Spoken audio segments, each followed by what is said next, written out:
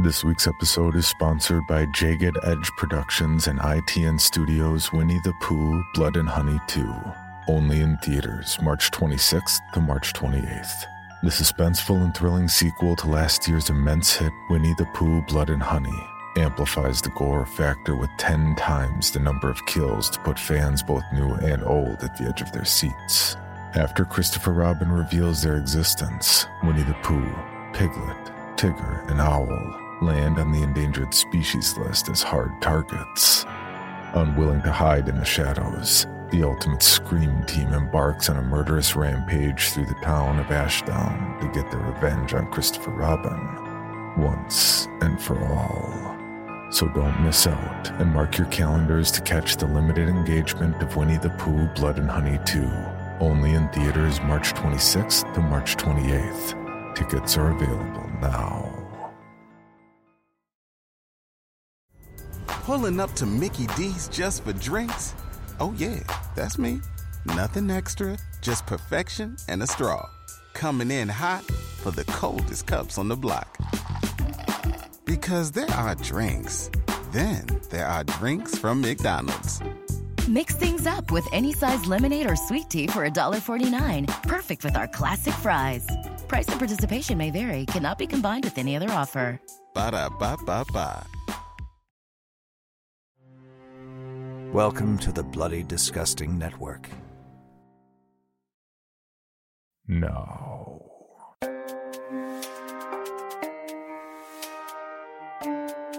This is Creepy, a podcast dedicated to sharing the most famous, chilling, and disturbing creepypastas and urban legends in the world.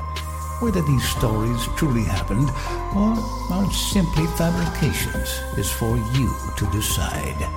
These stories may contain graphic depictions of violence and explicit language. Listener discretion is advised.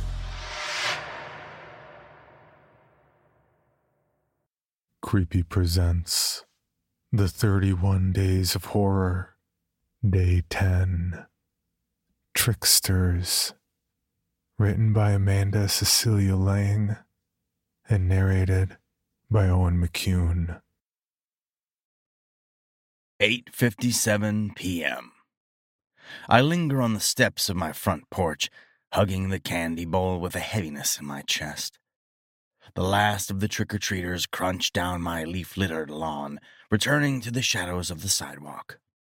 Teenagers, tricksters, they jostle each other, hooting and whooping it up. And good for them! I'd join them if I wasn't 7 decades north of my childhood. I shuffle past my clan of shakily carved jack-o'-lanterns. I'll keep the candles burning a while longer, and maybe there'll be stragglers. The gang of candy bag ruffians I ran with back in the day never went home before midnight. Grinning at antique memories, I settle into the creaking wooden bones of my rocking chair, hidden deep enough in porch shadows to give any visitors who tiptoe up my walkway a nice, healthy scare. If there is anyone left to scare. The street beyond my oak tree rests in moon-dappled peace. But an old man can hope, can't he? One more glimpse of sneaky mischief, of snickering monster-shaped shadows streaking through the front yards. This was the hour when the old gang used to switch out pillowcases full of pixie sticks and atomic fireballs for sacks of soap and toilet tissue pilfered from our mother's powder rooms. God, do I miss those guys. Squares by day, hellions by night. Good old Emerson with his giddy sense of humor and this out-of-this-world throwing arm. He could chuck a roll of TP higher than any kid I knew. And Sweet-Toothed Charlie, who belly-crawled through yards and giggled like a 10-year-old madman at every prank we pulled. Well, these days, they're old men in their graves. Emerson ended up the butt end of a heart attack, and Charlie got suckered by a stroke. Death snuck right up on the poor bastards, only nobody was laughing in the end. Of course, back in the day we thought we'd laugh forever, live forever. Hell, some Halloweens it seemed as if the good times might just roll on and on. Treats and scary stories and tricks. Hot damn, the mischief we caused. And me as our mastermind, always one prank ahead, hip to every trick in the bag. The neighborhood never saw us coming.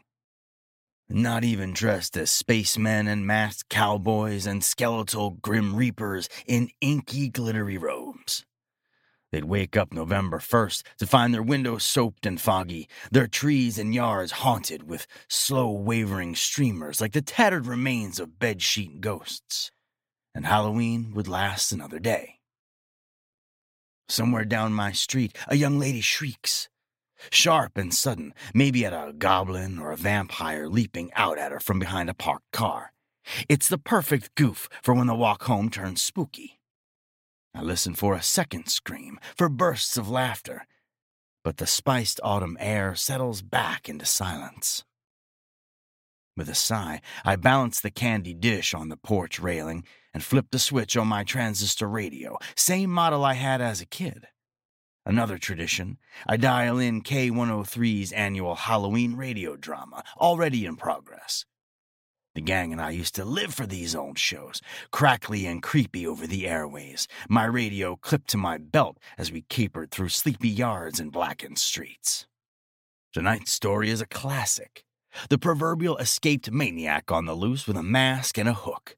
The kind who terrorizes nubile couples necking in back seats. They're even playing it as breaking news, complete with buzzing police bulletins. I chuckle. Might fool the kiddies, maybe even spook some folks into locking their doors. But old pros like me are wise to the gotchas of the season. As the newscaster interviews snappy police detectives and weeping survivors, I indulge in leftover chocolate bars and watch pumpkins and porch lights blink out across the neighborhood.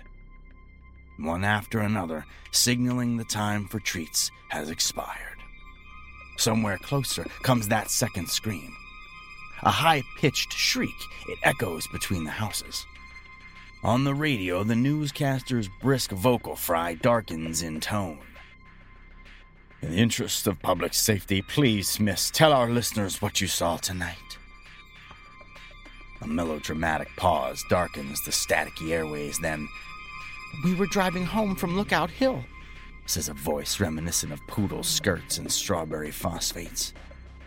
"There was someone lying in the middle of the road. My boyfriend pulled over and we got out to help. But it was just a scarecrow, someone's idea of a joke. We dragged it off to the side, then climbed back into the car. But the keys were missing from the ignition. That's when we heard the most awful sound. Tap, tap, tapping on the undercarriage. Someone was hiding beneath the car. My boyfriend and I slammed our doors just as a dark shape crawled out from underneath us and stood up outside my window. A tall, gangling man with a machete." Chuckling again, I shake my head.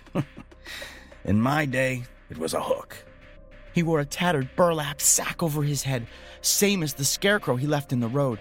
Black stitches for eyes and a crooked, grinning mouth. He tapped his blade on the glass and tilted his head as if to say, "Gotcha." We weren't going anywhere, not without the keys.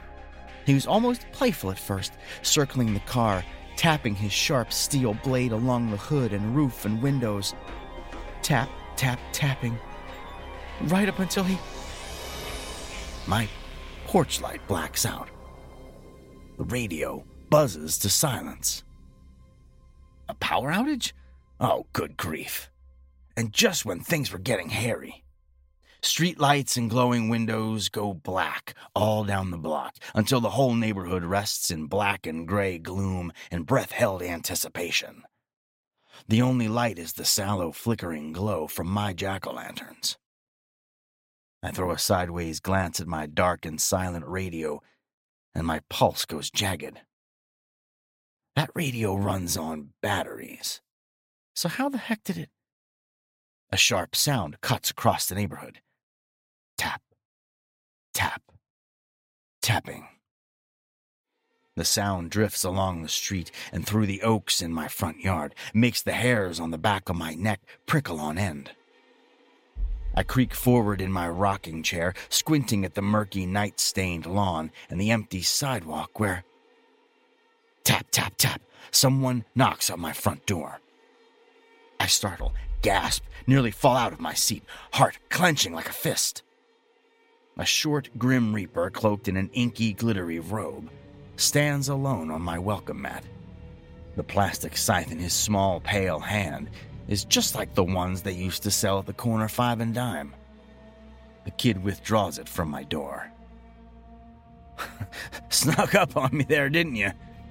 I laughed the laugh of old fools and clutched the candy dish against my pounding, hammering chest. The trick-or-treater turns to face me in my rocking chair. Beneath his reaper's hood, he wears a cartoon skull mask with an exaggerated grin and gleaming white and black eyes. Nifty costume, kid. Had one like it myself once. I haul myself up onto bony, uneasy knees and wobbled toward him. Sweat prickles my forehead despite the crisp autumn air, and an eerie heaviness returns like a sack of tricks to my pounding chest. My left arm trembles, tingles, ready with the candy bowl. Lucky kid. Think I might dump it all into his pillowcase and call it a night. I just need those 3 magic words. But the little reaper tilts his head at me, silent. He reaches out with his plastic scythe and taps my breastbone. What the hey, kid?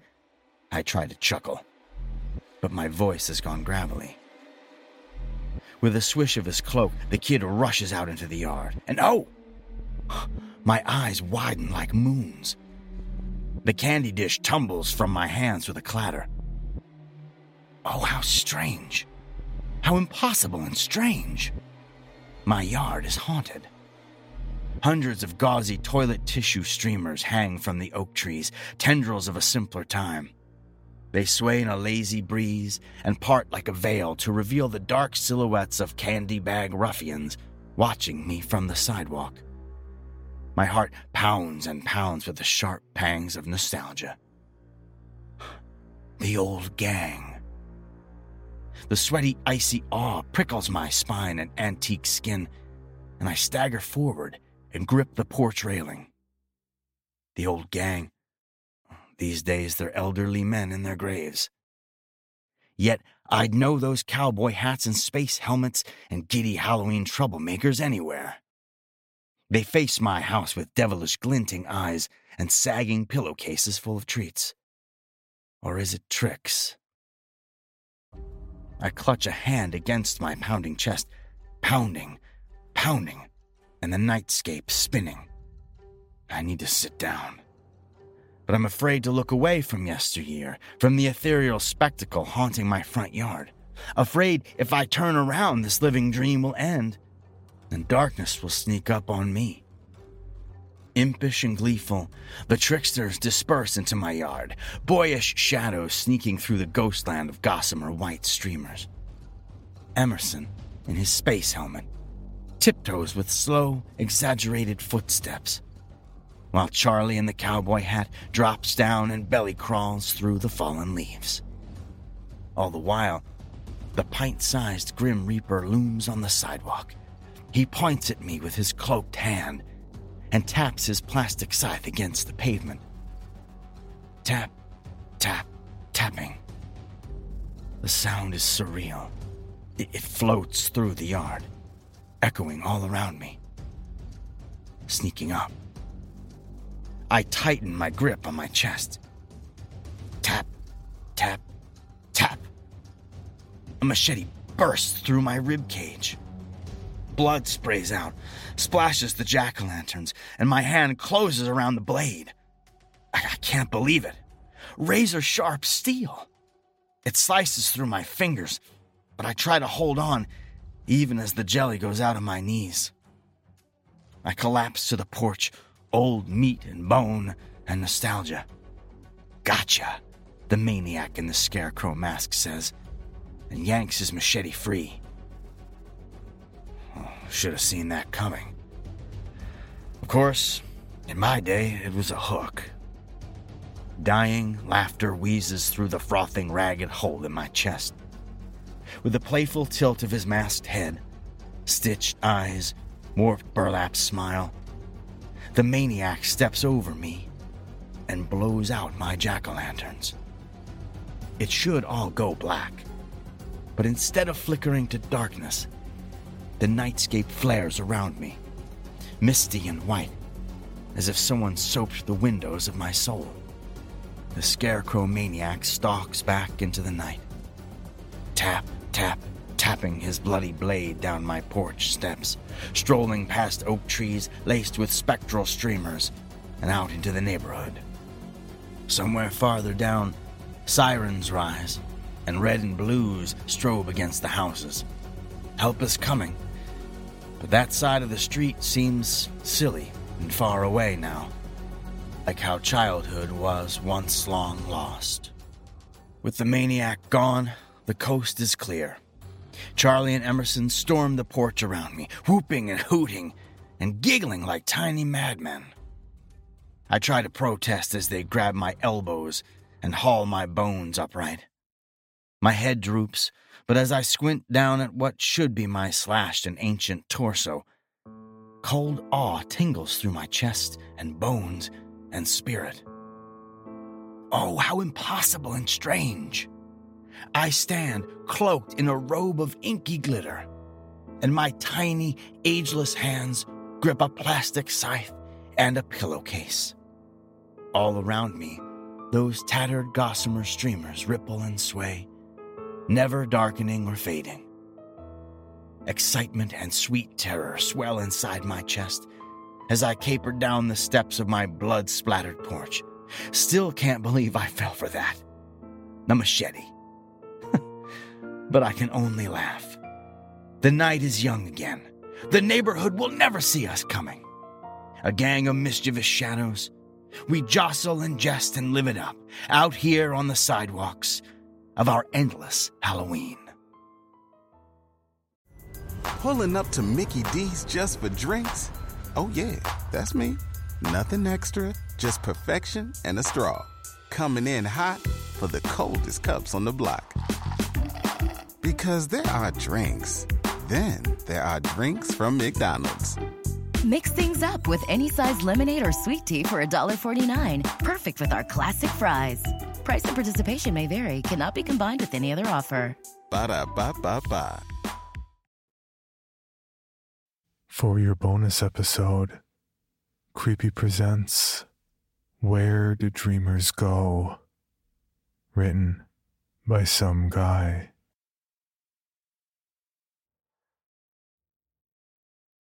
I didn't used to remember my dreams. Life used to be easier that way. I can't say when I started having the only dream I ever have, but I started remembering it a few months ago. In the dream, I'm just walking down the street. Everything feels normal, or as normal as anything feels in the dream, except that everyone is standing, looking away from me. I can only see their backs and the backs of their heads. Even when I try to walk around them, they just turn with me. I don't mean their feet move, I mean their entire bodies pivot so I can't ever see their faces. The longer I dream, the more desperate I get to see their faces. I usually wake up panicked, but I don't really know why I need to see their faces so much. The more I had the dream, the more I remembered it. The more detail wouldn't go away and would creep into my normal life. I started to get nervous when I'd see people looking the other way. If I noticed, say, someone standing at the other end of an aisle in the grocery store, I had the overwhelming need to walk to the end of the aisle and see their faces casually as I could manage. It got worse from there. I started to notice how rarely people actually walk in a straight line without looking from side to side, especially in stores. There always seems to be some chance to get a glimpse of another person's face. So in those rare instances that I couldn't see them, it would really mess with my head to the point I'd go out of my way to track them down. A few times I even left my shopping cart in the store, full of unpaid food, and followed people to their car just so I could see their profile or something as they climbed into their vehicle. Living like this has caused more than a few near-miss incidents from people who don't really appreciate some scraggly-looking white guy following them around like a creeper. Most of the time it's easily brushed off with a simple, "Sorry, thought you were someone else." But eventually the store security must have gotten wind of me and didn't like whatever vibe I was putting off. I was politely asked to leave and maybe do my shopping down the street. It's getting worse, too, because the more I remember the dream, the more the dream feels real, the more I have a hard time telling the difference between dreaming and being awake. Is there a difference? Does it matter? Because the more the dream seeps in, the more I need to see people's faces, the more people seem to avoid me, turn their back on me, literally and figuratively. People don't really know they're going crazy, right? I can't remember the saying, but something along the lines of, you can't diagnose a sick organ with a sick organ. Like, a crazy person can't realize they're crazy. So does that mean I need to tell people I'm crazy? Or tell people I'm not? I don't know anymore. I've started to wonder, what if those dreams where people are turning their backs on me aren't dreams like we know them? What if when we dream, we really are in another place? A place where dreamers go? And what if people live there and have to deal with the absurdity of dreamers wandering around, trying to fly, saying insane things, like a world filled with people in their underwear, panicked that they didn't study for a high school exam 10 years after graduating? What if when we walk past people on the street walking or talking strangely, it isn't really them? What if they're just dreamers who can't process things? What if the people around us are just having dreams about being celebrities and athletes and CEOs and all that? What if the insanity we see and read every day, the things that no normal person could or would ever say or do, is because they're dreaming?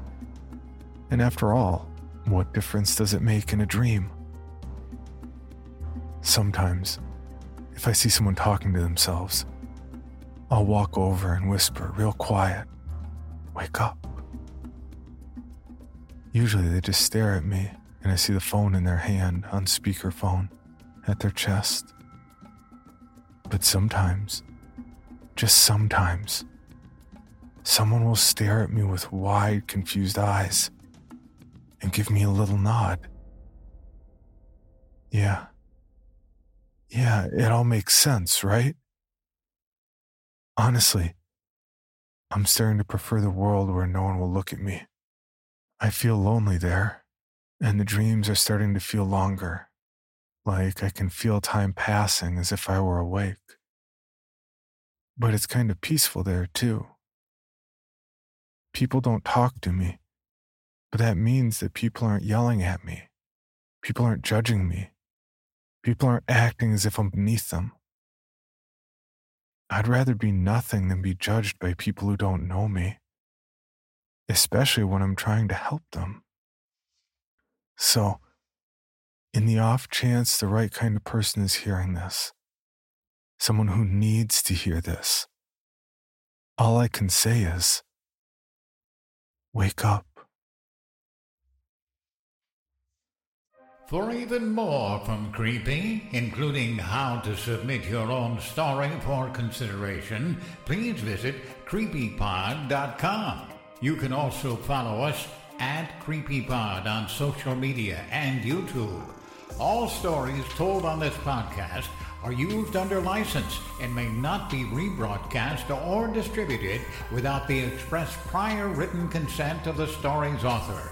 Please contact us at creepypod@gmail.com for further information on obtaining the rights necessary to rebroadcast or distribute a particular story.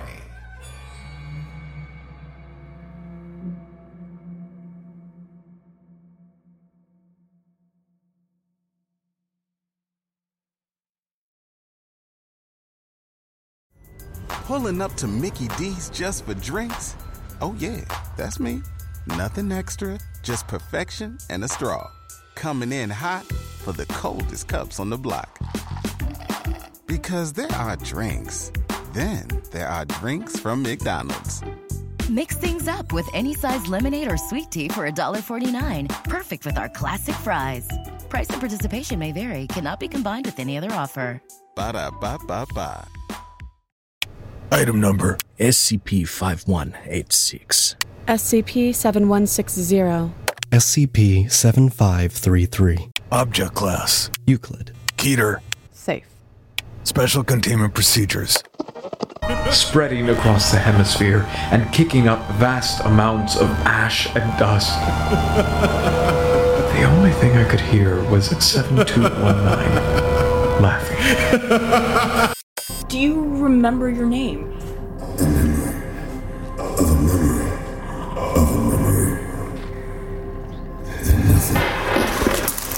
Heartland Counseling. Appointment update. I feel them again. Heartland Counseling. Appointment update. They're in my ears! Heartland Counseling. Appointment update. Nobody understands! SCP Archives is a weekly fiction podcast. Each episode, we dive into the strange, the unknown, and the... Find us on Apple Podcasts, Spotify, or at scparchives.com.